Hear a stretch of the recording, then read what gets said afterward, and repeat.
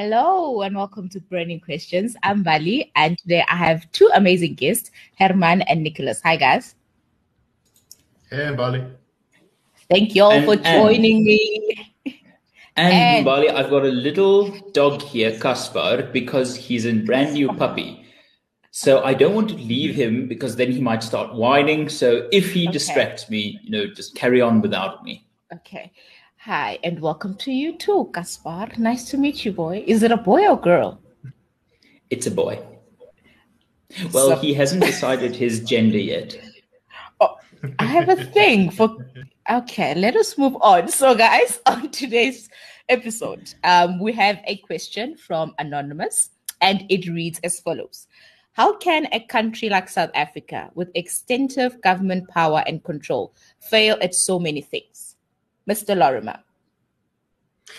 Right. So the government of South Africa and quite a lot of governments around the world, they think that the solution to a lot of problems is centralization. That means taking all the power and putting it in one place so you have a relatively small group of people making the decisions. And on the surface, this kind of makes some sense, right? When you think about South Africa, generally local municipalities are really dysfunctional. Provinces are sometimes a little bit better, and the national government tends to be a little bit better. So like if you wanted President Ramaphosa to be in charge of you or the premier of Mpumalanga, you'd probably pick Ramaphosa, right? Because Mpumalanga is not exactly the best run place. So this idea appeals to quite a lot of people. And also it sort of on a theoretical level makes some sense, right? There's this idea that why don't we take all of the top people, the most talented people, the most experienced, clever people, and we put them all in one place together where they can make the decisions, right? And then we don't have all these red tape and bureaucracy in the way. We can just make decisions from the top and sort things out. Unfortunately, centralization doesn't really work like that. So one of the big problems is that there's a lot of distance, both physical and intellectual, from the people making the decisions and the facts on the ground. So when you tend to centralize decision-making, as a lot of South African government departments do, you have people who have very little idea of what actually the real problems are making all of the decisions for other people. And this can cause big problems because maybe they don't have good data about what the problems are. Maybe they don't understand how to interpret the data. And so they can make very bad judgment calls. We see this all the time with something like Eskom. Which puts all of the decision-making in one place. And so if something goes wrong with that decision-making process, the whole country suffers, right? Instead of it being localized to one area.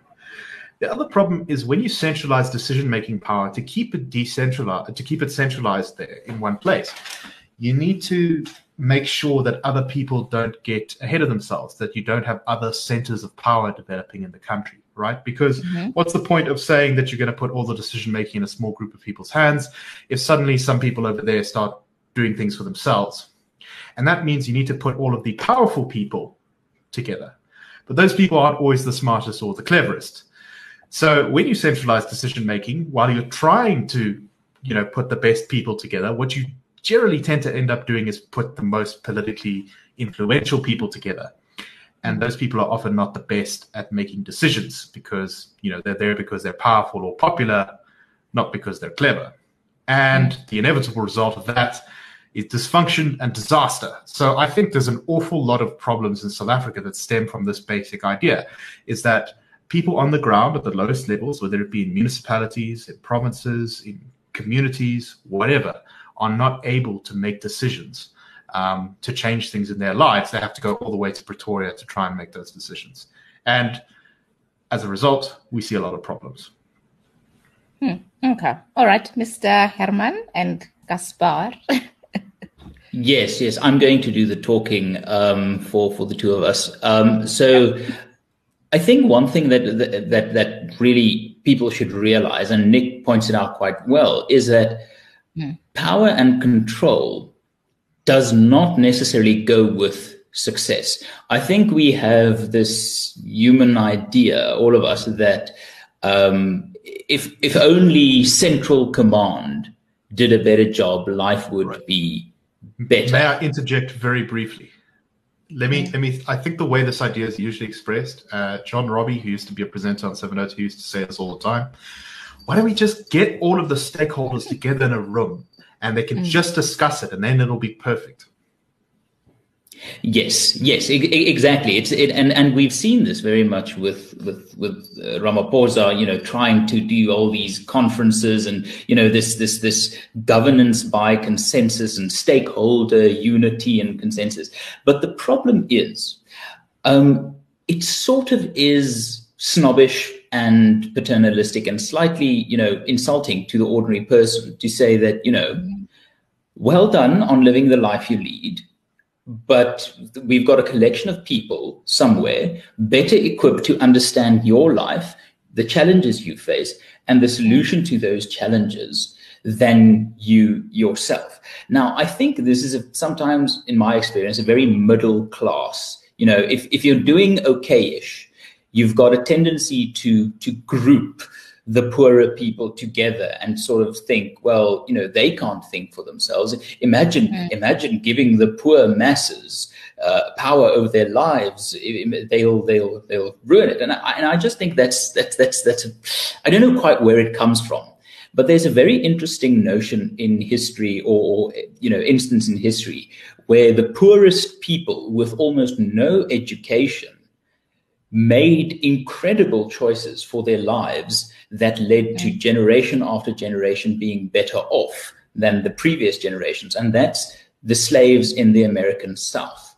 These were people who were by law prohibited from getting an education, numeracy, literacy. These things were actively taken away from these people, or the opportunities to become, able to read and write and do mathematics was actively made illegal in many of their cases. And one of the arguments in the time of the around the Civil War, the 1860s, when this idea of abolishing slavery came about, many opponents sort of found themselves saying, oh, yes, I think slavery is bad and it should end. But if we end it overnight, these poor, mindless people, what will they do? They won't know how to look after themselves. If the government and the masters, the slave masters, can't decide for them anymore, what will they do? They don't have the skills, the intelligence to decide for themselves. Thankfully, that argument didn't win too much traction because slavery was sort of ended by constitutional mandate. And within a very short period of time, people who were slaves went to being free. But the problem is they couldn't read, they couldn't write, they couldn't do sums, and they were incredibly poor. Now you'd think these people are, discount them. They'll never amount to anything. But you see the opposite happening between the 1860s and the 1960s, especially in the generations descending from freed slaves. Every generation from the freed slaves, without the ability of getting an education, somehow managed to be better off in terms of literacy and numeracy and the amount of money in their pocket than the previous one. And that's because the poor people who were slaves, who had children, understood better than anyone else probably could that they wanted their kids to have better lives. That means bribing or convincing the local Baptist pastor or Methodist pastor to, against the law, teach their kids how to read and write. And you see that happening every generation, from the very poorest people to the 1960s, every generation for 100 years, smarter, better off, better living circumstances. So that is something I always tell, relate to people, saying that, don't think that the poorest in society are poor because they're stupid and that they are stupid and therefore they can't be trusted with their own lives.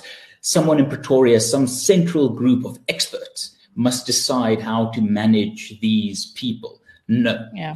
Freedom is actually the thing that in many cases makes life better. So the question, how can a country like South Africa with a powerful government with extensive powers be so bad at many things? I think it's exactly because it is so centralized. And Nick explained why, I think, quite brilliantly. Okay. Thank you so much, guys. Nicholas, anything you want to add to that? No, I think Herman covered that pretty well. I mean, you can. I was giving a more abstract answer there, but you can look throughout history to find examples of people who decide they're often very well educated or very well off people, deciding that they should be the people to make decisions for others. And in almost every single circumstance where that happens, things don't really go well for either party, especially for the ones who are having the decisions made for them.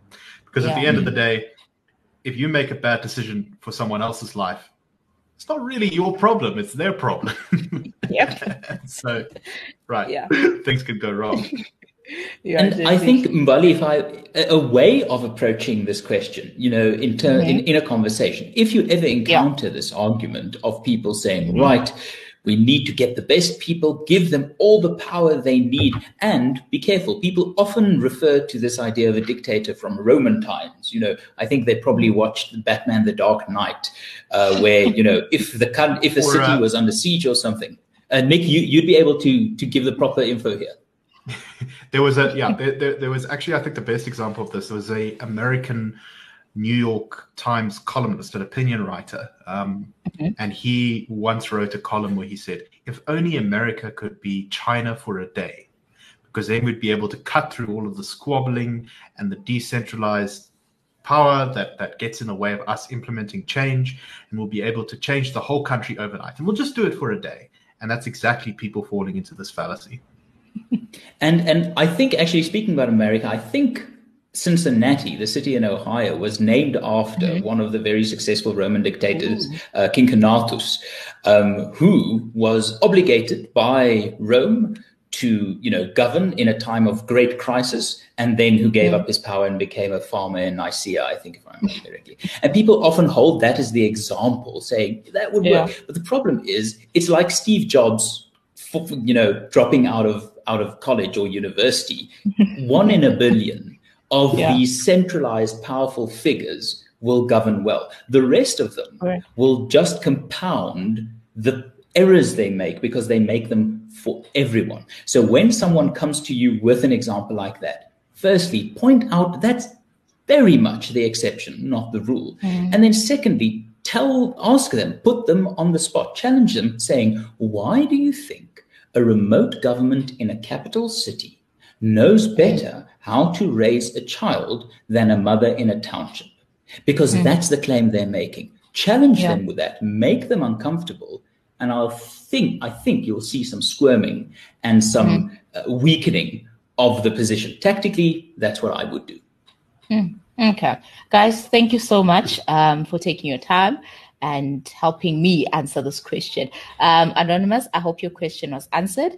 And to everyone else at home who might have a burning question, do remember to send it through to Instagram, Twitter, or Facebook.